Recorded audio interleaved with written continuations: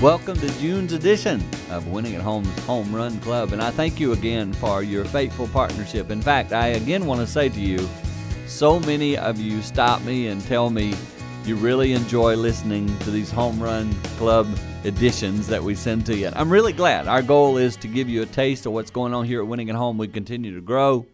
We continue to seek God for that growth. Pre-COVID, we would have been having 120, 125 new calls to our office. Lately, it's been more toward 300. And so the increased desire for people to talk to someone, especially teens, children, are going through some challenging times. COVID has made us all adjust to many things in life. And so our offices are very busy. And we are so grateful to you for your continued support, believing in what we're doing, and praying for us as we consider even expanding into other areas. So thanks for your prayers, thanks for your kindness, and thanks for your generosity in supporting us. I'm excited to be able to tell you that Steve Norman has joined our team. Steve is a pastor.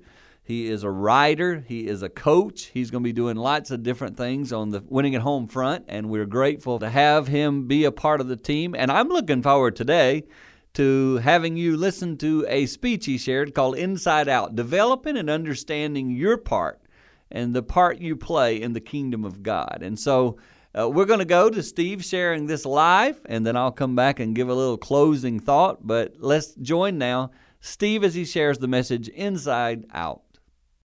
About 4 years ago, I had to go to Los Angeles for a graduate school class.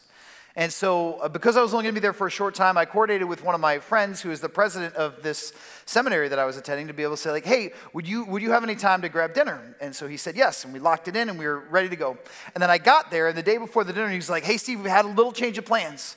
I got invited to a movie premiere in Hollywood the night that you and I were supposed to hang out. I've got an extra ticket. Do you mind if we just kind of pivot and spend the night there instead of going dinner? I'm like, movie premiere, Hollywood? Yes, I'm in. Sign me up. So because we had a short amount of time between when we left campus and when it started, we had a glorious and memorable dinner at Taco Bell. And then we walked across the streets to this red carpet movie premiere. And it was everything that like Entertainment Weekly said that it was going to be. There were like searchlights that were going up in the sky. There was an actual red carpet going up, and there were luxury cars coming by and letting the stars of this worship band that were in the movie out, and there's a velvet rope, and there's security, and there's a photographer. And I didn't know that if you have a ticket, you actually have to walk down the red carpet. There wasn't an option for me to like go in a side door. So my friend was like dressed to the nines because he's classy in that. I didn't know I was going to movie premiere, so I was wearing this, right? And I was like, please, nobody pay attention to the weird guy in the jeans. Just leave me alone. But it was a fascinating experience that I will never forget. And sometimes, when we've been going to church our whole lives, we forget that Palm Sunday is the ultimate red carpet story. Like people are creating they're creating a pathway out of their very clothes and waving palms. It was kind of their official version of like taking pictures and capturing a moment to say something epic is happening. And when Jesus rode into Jerusalem on a donkey, it was like he was pulling up to a red carpet in a limousine. The Bible says that generations before, King Solomon, who was King David's son, rode a donkey down the very same path to go into Jerusalem. So for anybody to ride a mule down the Mount of Olives, through the Kidron Valley, into the eastern gate of Jerusalem was participating in a coronation ritual. And this is why the crowd is losing their minds. They believe that they are witnessing history because to see someone crowned king is a once-in-a-lifetime event. And this is where we read the story. It says, when Jesus came near the place where the road goes down the Mount of Olives, the whole crowd of disciples began to joyfully praise God in loud voices for all the miracles they had seen. Blessed is the King who comes in the name of the Lord. And they're also yelling, peace in heaven and glory in the highest. Does that line sound familiar to anybody? People singing about peace, singing about heaven, speaking about glory? It's like the very same refrain that the angels had when Jesus showed up the first time around. And some of the Pharisees in the crowd said to Jesus, "Teacher, rebuke your disciples." I tell you, he replied, if they keep quiet, the stones will cry out. He's like, even nature can't shut up about the majesty of this moment. But then the story takes an abrupt turn. you would think that Jesus, at this pinnacle moment, some people finally recognizing that he is in fact the Messiah, that he knows himself to be, you would think that that would be a good day at the office. But the text tells us that Jesus begins to weep. Not tears of joy, but tears of deep sorrow. As he approached the city, he wept over it and said, if you, even you, had only known on this day what would bring you peace, but now it is hidden from your eyes. The days will come upon you when your enemies, he's predicting what's going to happen in 40 years with the Romans, will build an embankment or siege ramps against you and encircle you and hem you in on every side. They will dash you to your ground, you and the children within your walls. They will not leave one stone on another because you did not recognize the time of God's coming to you. Jesus' heart is being torn in two for the spiritual condition of the city. Salvation and redemption is at their doorstep, but they don't have eyes to see it. So after this very poignant moment, Jesus enters the city through the eastern gate, the Golden Gate, the gate through which the Jewish people still believe that the Messiah will enter through. And he moves immediately to the temple. And it says, when Jesus entered the temple courts, he began to drive out those who were selling. It is written, he said to them, my house will be a house of prayer. Some translations say a house of prayer for all nations. But you've made it a den of robbers. And every day he was teaching at the temple, but the chief priests, the teachers of the law, and the leaders among the people were trying to kill him. Yet they could not find any way to do it because the people hung on his words. So let me set the scene here. Jewish pilgrims have come from all over the Mediterranean world to Jerusalem to celebrate Passover. Passover is their Thanksgiving, their 4th of July, and our version of Easter all rolled into one. It is the most important communal holiday of their calendar. And if you're traveling from far away and you know that the goal of the whole holiday is for you to be able to come to the temple and offer sacrifices, you have a logistical challenge because most people couldn't figure out how to cram a sheep into their carry-on luggage, right? So what would they do? They would bring cash, and then when they got to Jerusalem, they would buy an animal and sacrifice that animal at the temple. Well, what's the problem? They all live under the rule of the Roman government. And the currency would have had a picture of Caesar on the coins. And some people in Rome believed that Caesar was a god, so you couldn't bring a coin into a holy place representing a god that was not your god. So some scholars believe that the Jewish people actually had to exchange their pagan money for Jewish money that they were legally allowed or ceremonially allowed to use to buy the animals that they needed to buy to make the sacrifices that they needed to make. Now, what part of this is wrong? None of it. It's kind of a complicated system, but it's moral, it's ethical, it's legal. It facilitates an efficient and God-honoring way for people to sacrifice over the Passover holiday. Jesus isn't ultimately taking an issue with what these people are doing. Fundamentally, his concern is where they are doing it. If you were to actually look at the temple complex of above, you would see that the temple building has two components. The most important part of the temple complex is called the Holy of Holies. This is where the Ark of the Covenant was. This is where the Jewish people believed that the presence of God actually rested. And only one person, the high priest, could go into the Holy of Holies, and even then he could only go in once a year. So that was the place that had the most limited access. Beyond that was the rest of the temple complex called the Holy Place, and priests could do their work there, and they could do it every day. So more people, but still a very small group. And then if you get outside of the building, there was a courtyard, and this is called the Court of the Jewish Men. If you're a Jewish man, this is where you could come and worship. And then beyond that, there was another zone called the Court of the Jewish Women. That's where Jewish women could come and reflect and pray and sing songs about God.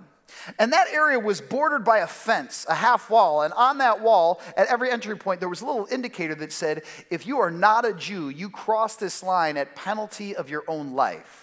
Now, the Jewish people didn't have the legal authority to kill anybody who crossed that line, but they wanted to let you know that if you were not Jewish, this was a no trespassing zone. But beyond that line was called the Court of the Gentiles. And it was an area that had been designated for people who weren't born Jewish, who didn't grow up hearing stories about the one true God, for them to come and reflect, for them to come and learn, for them to come and listen, for them to observe other people who are worshiping God, and for them to try to decide, is this a God that I want to give my allegiance or my faith or my confidence to? And so when the people had set up shops, where were they exchanging coins? Where were they selling sheep? They were doing it in the court of the Gentiles. In effect, they had blocked, obstructed, or boxed out all of the people who didn't know God, who were coming to get their questions answered. And Jesus was losing his mind because he says, you have done something horrible. You have locked the doors that are supposed to let people come in. And rather than creating an environment of invitation, you have created an environment of exclusion. You are missing the point of what this is all about. Jesus says, you have elevated worship over mission. And some of us, completely unintentionally, and entirely like in what we perceive to be a healthy, normal way, have done the same thing. How many times have you rolled in and be like, oh, I'm really mad because I didn't get the seat that I wanted at church today, or my favorite parking spot, or my favorite worship leader singing my favorite song at my favorite volume? And we're like, we do this. We're like, this is for me, and I'm not getting what I want. And Jesus is like, we're going to do this. Because the kingdom is not about my personal preferences. The kingdom is not about my church experience. The kingdom is about a wave of God's love rolling over all of humanity, bringing in people who don't look, act, think, or vote like me, and calling them home to Jesus. And if my life is not leveraged to facilitating that journey, then I am only blocking it, and I am not walking in the heartbeat or the footsteps of Jesus. God is a God who, through the person of Jesus, is living an invitational life. And if you and I want to follow Jesus, we cannot help but invite other people into it as well. So the good news is Easter is next week. Here's the problem. Many of us, including myself, view Easter as a special, different day. But when we read the Easter story, and don't forget to read it this way, on the very first day that there was an Easter Sunday when Jesus rose from the dead, it was a Sunday, but in the Jewish work week, a Sunday was what? It was a Monday. It was a day when nothing important happened, when everybody was at school or work. So Jesus took an ordinary, forgetful, kind of flyover day and turned it into the most important, pivotal moment in human history. So the truth is, Easter isn't something that we celebrate once a year. Easter is something that we happen every day, because every day is a day that Jesus defeated sin, death, hell, and darkness forever. And that's worth getting excited about every day. Every day is Easter, and every day is Christmas, because every day is a day that Jesus breaks through the darkness with his light in. And so you and I have the privilege of living in that reality and then inviting other people into that reality. So let's find out how people throughout Scripture have lived that kind of compelling and invitational life. The Scriptures remind us that Jesus is fiercely committed to bringing other people in. And so here are 3 examples that should compel us to live that kind of life. The first is this: Jesus is always inviting the runaway to come home. Jesus is inviting people who are stuck in their spiritual hurt and inviting them to come back to him. How many of you know someone who isn't part of a church community, not because they don't believe, but because they were deeply hurt by church people? And if you're watching online, or you're at Ladysmith, or you're Hayward, you know some of these people. Jesus says this, or the scriptures say this in Luke 15. The tax collectors and the sinners were all gathering around to hear Jesus. But the Pharisees and the teachers of the law muttered, "This man welcomes sinners and eats with them." Then Jesus told them this parable. Suppose one of you has 100 sheep and loses one of them. Doesn't he leave the 99 out in the open country and go after the lost sheep until he finds it? And when he finds it, he joyfully puts it on his shoulders and goes home. Then he calls his friends and neighbors together and says, "Rejoice with me, I found my lost sheep." I tell you that in the same way, there will be more rejoicing in heaven over one sinner who repents than over 99 righteous persons who do not need to repent. Why does Jesus leave the 99 to find the one? Because the 99 don't want to help find it. And also, I had missed this for years. The one is not a person who is never a part of the family. It doesn't say that Jesus left 99 sheep to go find one cat. It says he left 99 sheep to go find one sheep, implying that what? They all used to be together. That the person who wandered away was somebody who used to call this group home.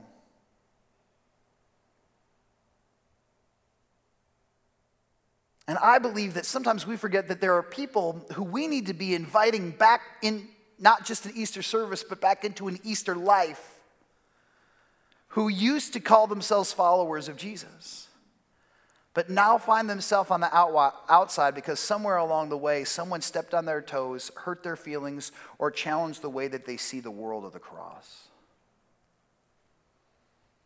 Jesus is constantly inviting runaways to come back home. I don't know if any of you ever ran away. I did at the ripe age of like 9. I was in 3rd grade. And I don't know what fight I had with my mom, but I was like, I can't live here anymore. I'm like, I'm done.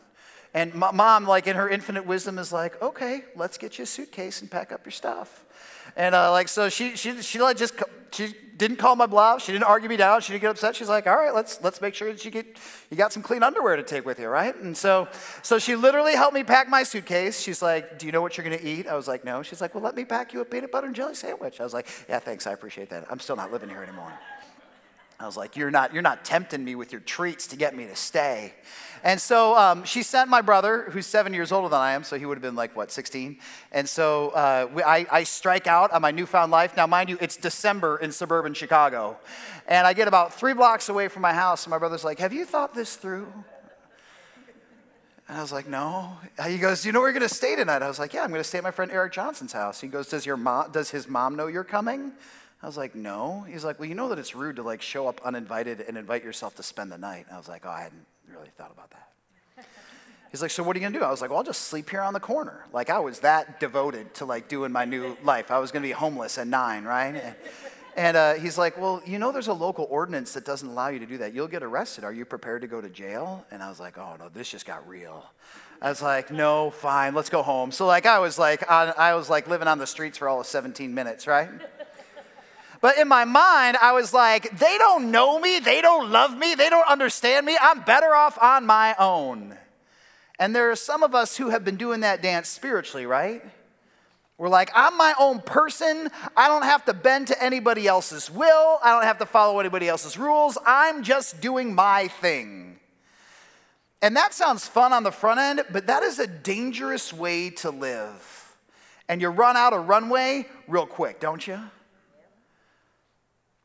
I had an opportunity to visit an orphanage in Kiev, Ukraine, many years ago, and I remember talking to the woman who was running this facility. I go, how many children do you have every year? And she goes, well, we start with about 50, and then we end up with less. I was like, oh, that's good. That means kids are getting adopted into like forever families, right? And she goes, no. I go, well, what's happened? Like, where are these kids going? And she's like, well, some of them run away to live on the streets again. I go, why would they do that? I was like, they get food here, they get clothing, they get shelter, they get love, they get an education, they learn about the love of God. And I had heard horror stories in other countries about kids who are living on the streets in Romania. In order for them to survive in like these brutal winters, would go into underground tunnels where heating pipes were carrying water to residences, and you'd hear these nightmare stories about where these pipes would explode and children would literally lose their lives. And I was like, why would they walk away? And she goes, because I found over the years that some people would rather be free than be loved. They would rather be free than be loved. And Jesus loves us so much when he invites us into family, he goes, this is what it means to be a part of the family. These are the boundaries, these are the guidelines, these are the promises that we make to one another. And people are like, you can't hold me down, you're not the boss of me, you can't tell me what to do. Well, what's the price of that? The price of that is that we live alone.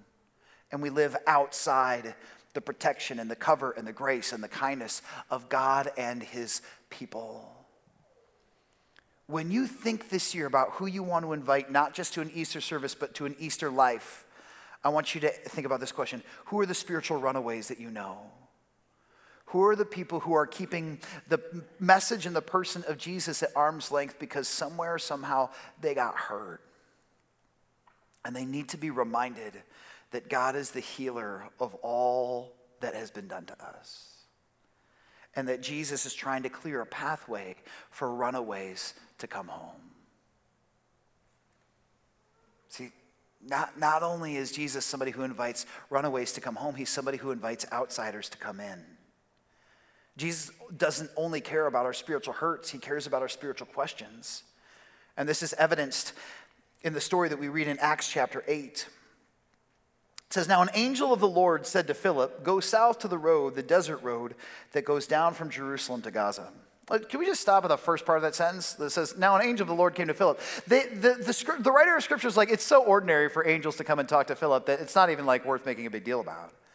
And the truth is, God speaks to us and longs to speak to us every day. And he might use the Scripture to do it. He might use circumstances to do it. He might use a friend to do it. It is not beyond the realm of possibility that God might use an angel to do it. The question isn't, is God speaking? The question is, are we listening? Philip is listening. And this is the message from God. Go south to the road, the desert road, that goes down from Jerusalem to Gaza. So God basically said, just go to this intersection and stand by it. So he started out, and on his way, he met an Ethiopian eunuch, an important official of all of the treasury of Kandake, which means Queen of the Ethiopians. This man had gone to Jerusalem to worship, and on his way home, he's sitting in a chariot reading the book of Isaiah the prophet. Stop. The man's Ethiopian, so he's different culturally and racially. He is not born into the Jewish family. He's different religiously. He's a government official, so he's in a different financial income earning bracket than Philip. And finally, he's a eunuch, so biologically and sexually he identifies as different than Philip. So these guys might as well come from completely different planets. Is there any evangelistic script that Philip could have practiced to prepare him for this moment? No. But the Spirit, nevertheless, has divinely orchestrated an intersection between these two human beings. The Spirit told Philip, go to that chariot and stay near it. I love it. The Spirit is not giving Philip a list of instructions. He just gives him one line at a time. You ever notice that sometimes God is just I'm just going to give you one step at a time to take it. You're like, Lord, if you could just give me all 47 steps, that would be helpful. And he's like, that's not how this works. You take one step, and then I'll give you the next one. It's like a divine scavenger hunt, right? You can only get the next clue when you are good at the first one. And I love Philip's enthusiasm. It says he ran up to the chariot. He's like, all right, Lord, let's go. And he heard the man reading Isaiah the prophet. Do you understand what you're reading? Philip asked. How can I? He said, unless someone explains it to me. This is confusing. So he invited Philip to come into the chariot and sit with him. And this is the passage of Scripture the eunuch was reading. He was like a sheep led to the slaughter, and as a lamb before its shearer is silent, so he did not open his mouth. In his humiliation, he was deprived of justice. Who can speak of his descendants? For his life was taken from the earth. And the eunuch asked Philip, tell me, please, who is the prophet talking about? Is he talking about himself or someone else? And then Philip began with that very passage of Scripture and told him the good news about Jesus. Now, I don't know if you've ever been a part of an evangelistic training before. I've been through a bunch of these over the course of the last 30 years. And usually they're okay, here are 4 spiritual laws, or here are 8 steps on the Romans road, and pick yours. But they always say this is the script, and you do this, and you do this, and you do this, and you do this. You know what I love about Philip? Philip didn't come into that conversation with any agenda other than to listen. He just started with listening. He's like, hey, what are you reading? The guy's like, Isaiah. He's like, do you get it? He's like, I am hopelessly lost. And then he goes, okay, let's start with your question, and then we're gonna work our way back to Jesus. We're gonna start with your question, and then we're gonna work our way back to Jesus. And all of the other stuff that I think is important, that Jesus doesn't say is important, and you don't care about, we're not gonna talk about that at all today. We're gonna start with where you are, and we're going to end at Jesus, full stop. No extra layers, no fancy frills, no extra tricks, no leather interior, straight line from question to Jesus. That's it. And I think a lot of times when God opens the door for us to have spiritual conversations, we overcomplicate things. And we're like, oh, there's racial issues here. And oh, we might differ sexually, we might differ politically. And how do I make sure that I say all the right Bible answers? And God's like, stop talking. Just listen. And care about this person enough for you not to impose your own will or your agenda or your idea of how this is supposed to work, and let the Holy Spirit do what only the Holy Spirit can do. But it starts with you being available, and it starts with you listening, and then it starts with you being so in tune with Jesus that the Jesus that you explain is a Jesus they want to follow.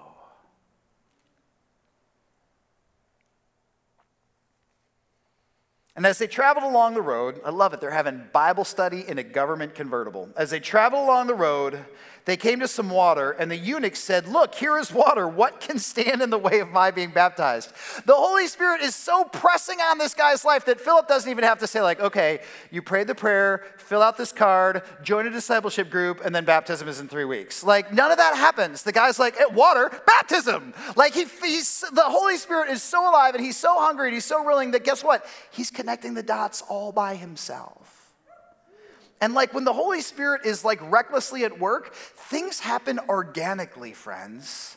We don't have to like wedge and force and strive them all together. What can stand in the way of being baptized? And he gave orders to stop the chariot. Then both Philip and the eunuch went down into the water, and Philip baptized him. And when they came out of the water, the Spirit of the Lord suddenly took Philip away, and the eunuch did not see him again, but went on his way rejoicing. Where did he go on his way rejoicing? Home. Where did he go? Ethiopia. What did he do when he got there? Told other people about Jesus. Guess what? There's a church in Ethiopia because Philip listened to the Holy Spirit. Like, you never know.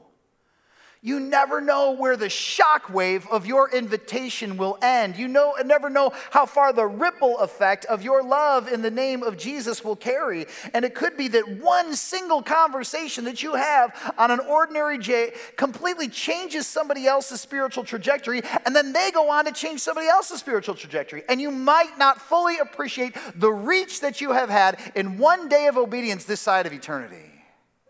God is not calling us to the obligation of evangelism. He is calling us to the adventure of kingdom expansion.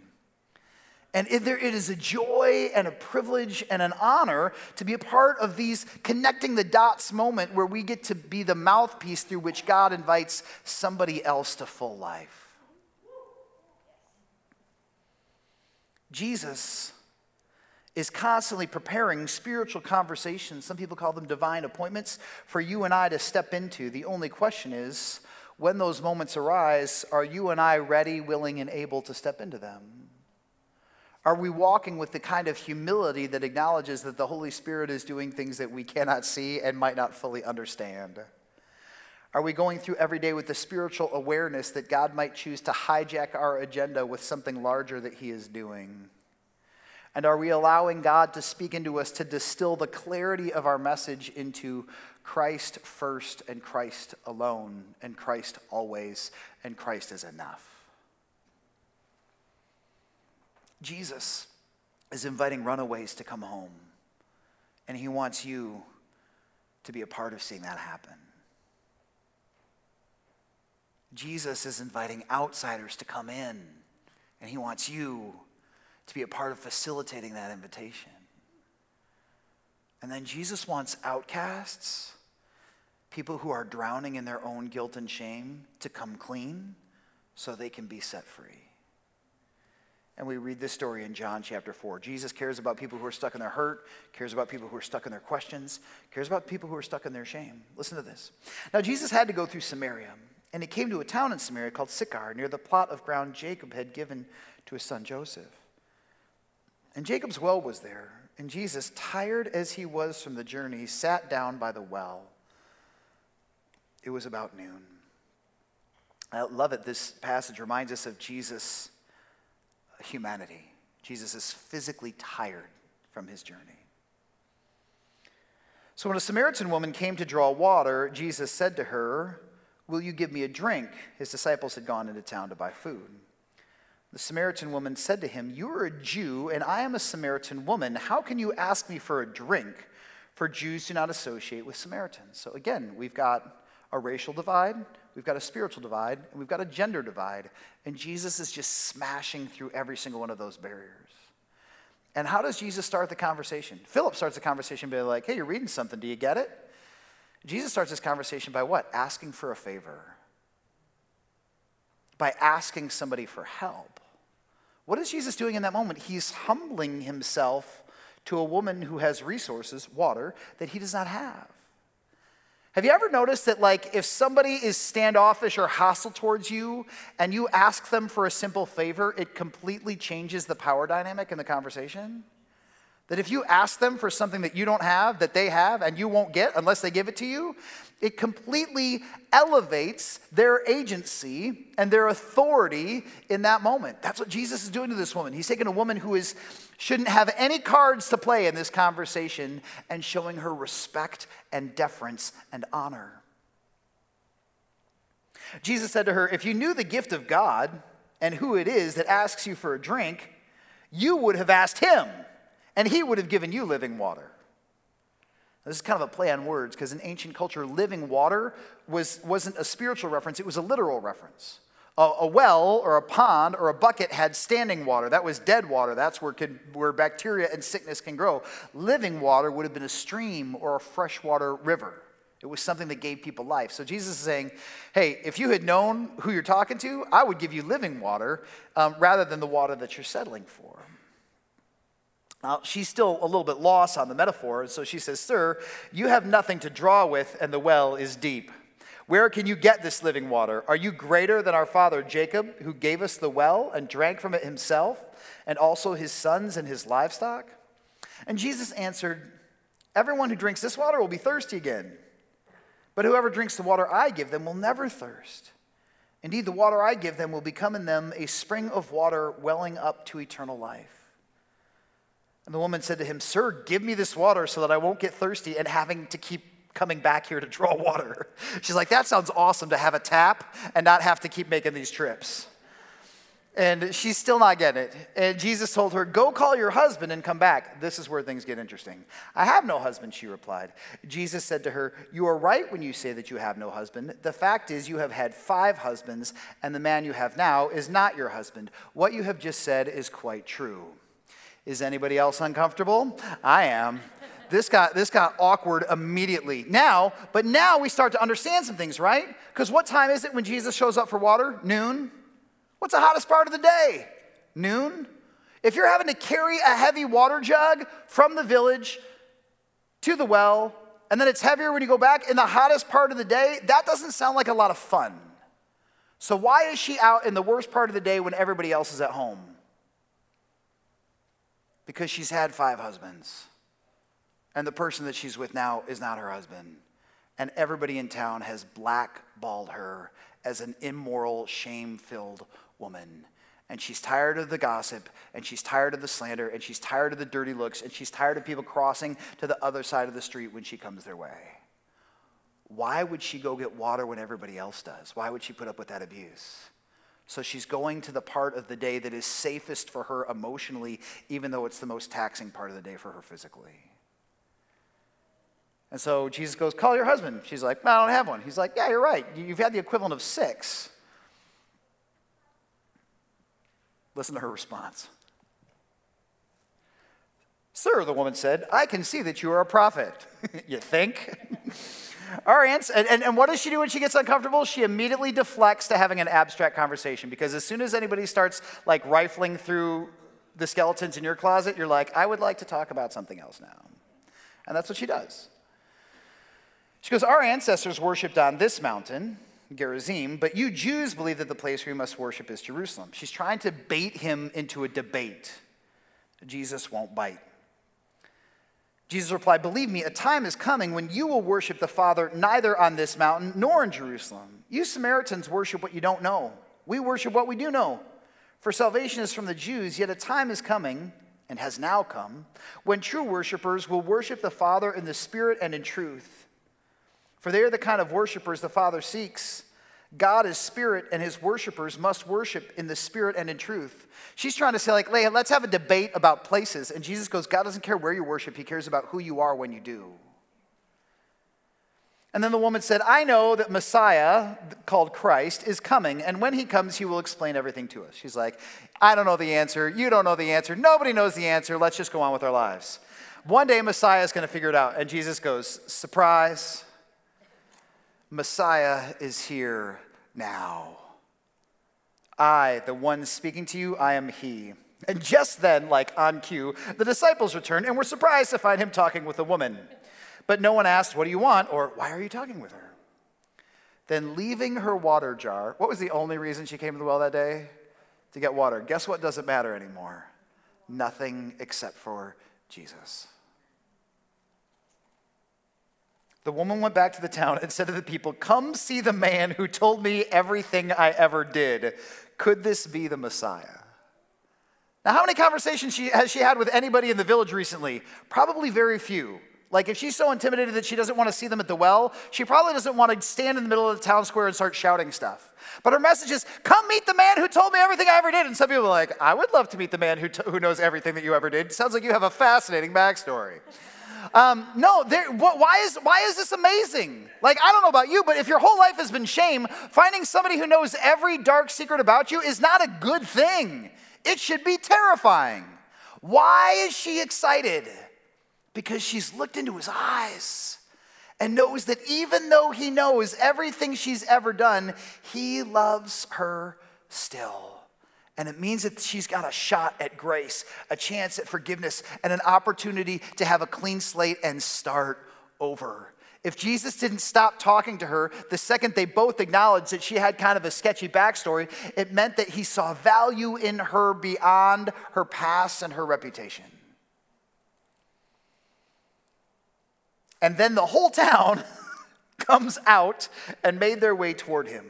See, when Jesus invites this woman to know him, it's not just for her.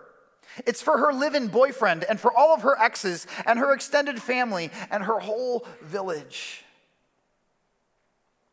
Jesus doesn't just rescue people as individuals. Jesus likes to rescue people as part of tribes, because if one domino can fall, maybe the entire array can be changed.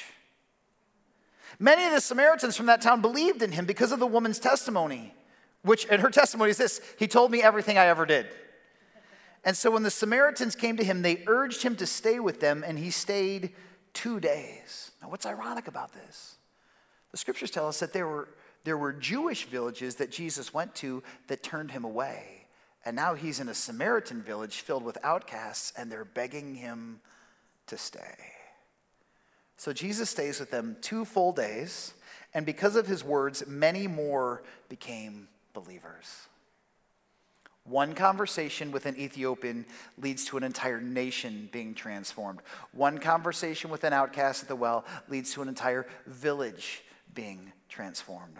One pursuit of a lost sheep leads to an entire herd being transformed. Jesus doesn't just transform individual lives, he changes ecosystems and villages and counties and countries.